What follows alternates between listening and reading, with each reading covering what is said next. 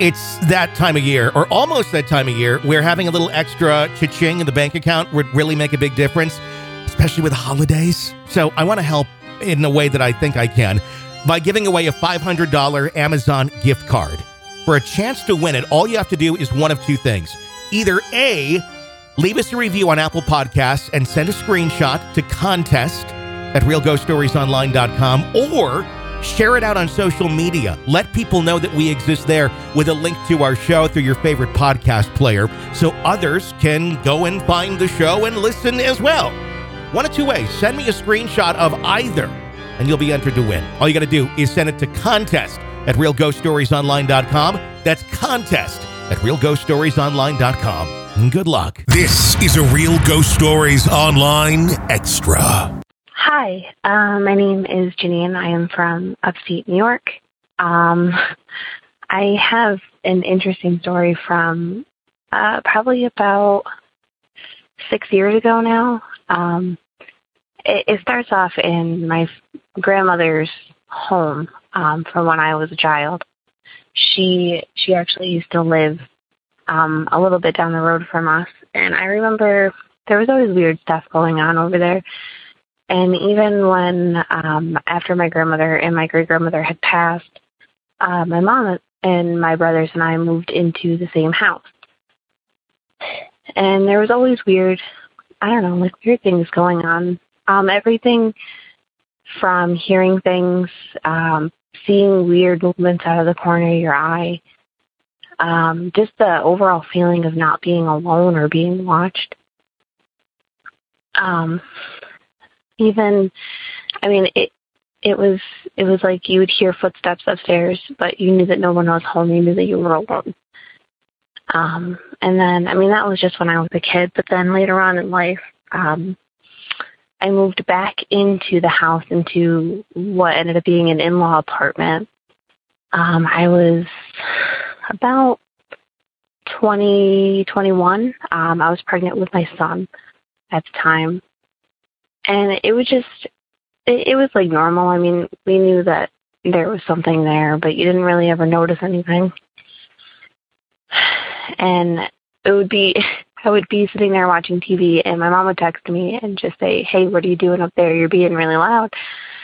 And I would go downstairs and be like, "I'm not doing anything. I'm just watching TV." And it was kind of like a little bit of a laugh, and be like, "Well, thank you for, bringing my attention to something that I didn't know was there."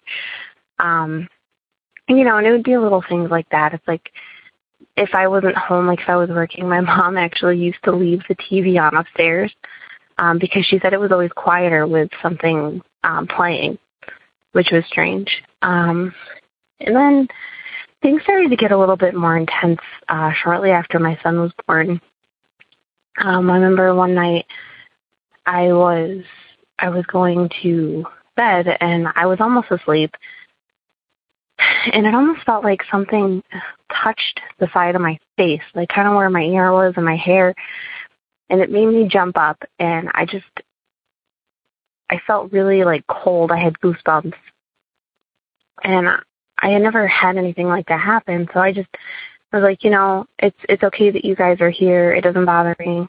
But, please don't touch me. It just seems like a bit of a step too far. And for a little while, nothing happened, that I was aware of, or just honestly didn't really even notice anymore because it just happened so often.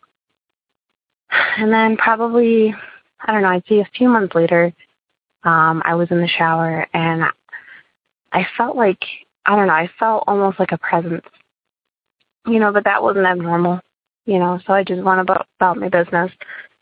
And at the time I had one of those partially, translucent shower curtains, and it almost looked like there was a figure.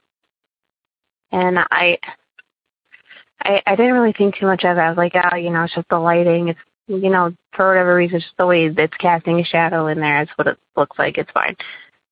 I kind of ignored it. And then I just, being kind of paranoid, I'm like, all right, that's kind of creeping me out. I open the shower curtain and there's nothing there. So I'm like talking to myself thinking, God, I am like starting to lose my mind a little bit.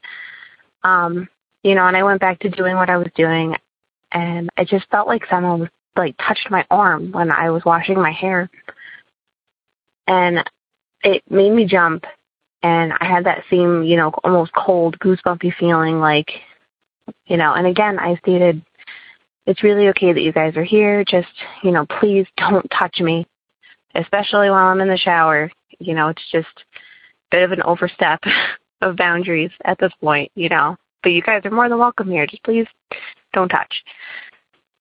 And, nothing happened for, months and months after that.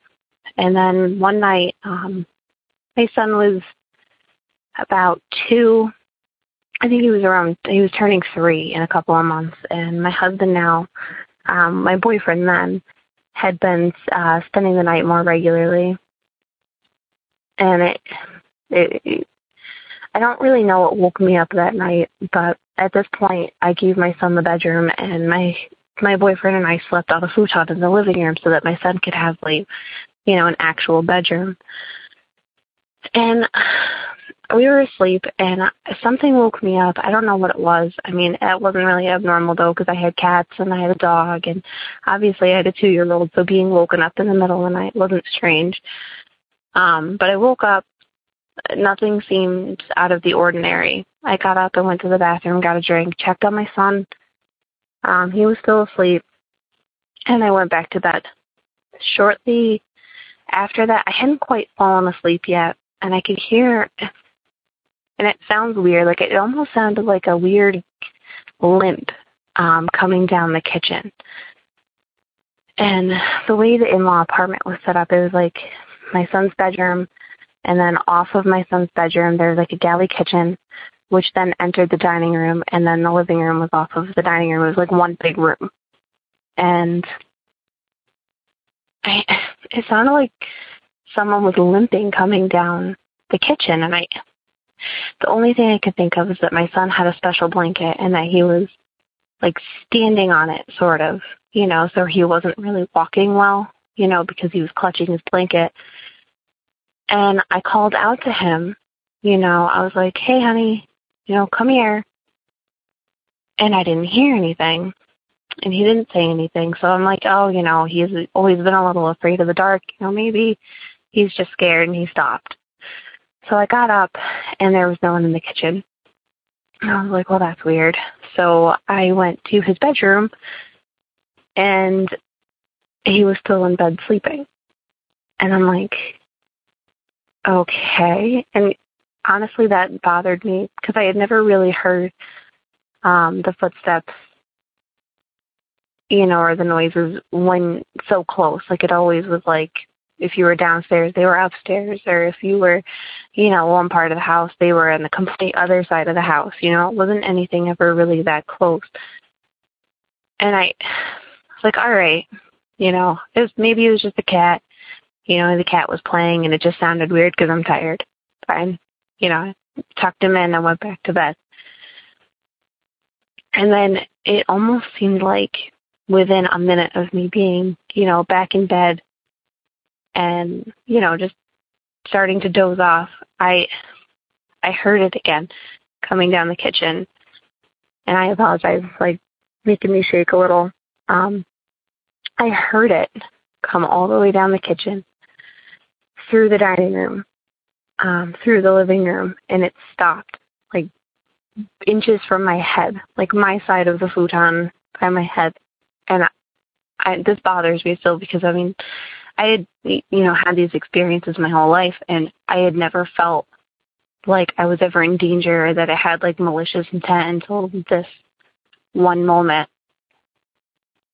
And I remember sitting there, and I was like, I felt like I was a kid again. I had my head under the blanket. I was so afraid to look. I didn't want to know what was there. And I felt like it knew that I knew that it was there, and that it wanted me to know. And that was, I think, the worst part, is that it was trying to scare me, I think. And my husband, or my boyfriend at the time, was sitting there, and he was sleeping, and I was like, Dustin, trying to wake him up, because I didn't I didn't know it was there, and I was shaking him, and I was kicking him so hard in the leg. I was like, wake up, Dustin, wake up. And finally, like, he wouldn't wake up. And finally I got the courage to, take the blanket off and look, and there was nothing there. And I was up for hours after that just because I couldn't fall asleep. And I was so afraid that if I had shut the TV off or the light that it would come back. And it was, I know this is kind of long and I apologize, but it was just such a terrible feeling. From any of the presences in the house, like that anyway. And I, honestly, even to this day, being in that house or, my house now that has weird things happen, I still haven't ever felt that feeling again. And I'd really rather not. I guess that is my ghost story. Thanks. If you want more real ghost stories and access to the world's largest audio archive of ghost stories, become an extra podcast person, an EPP. Sign up now at ghostpodcast.com or patreon.com/real ghost stories. Hey, got a crazy family?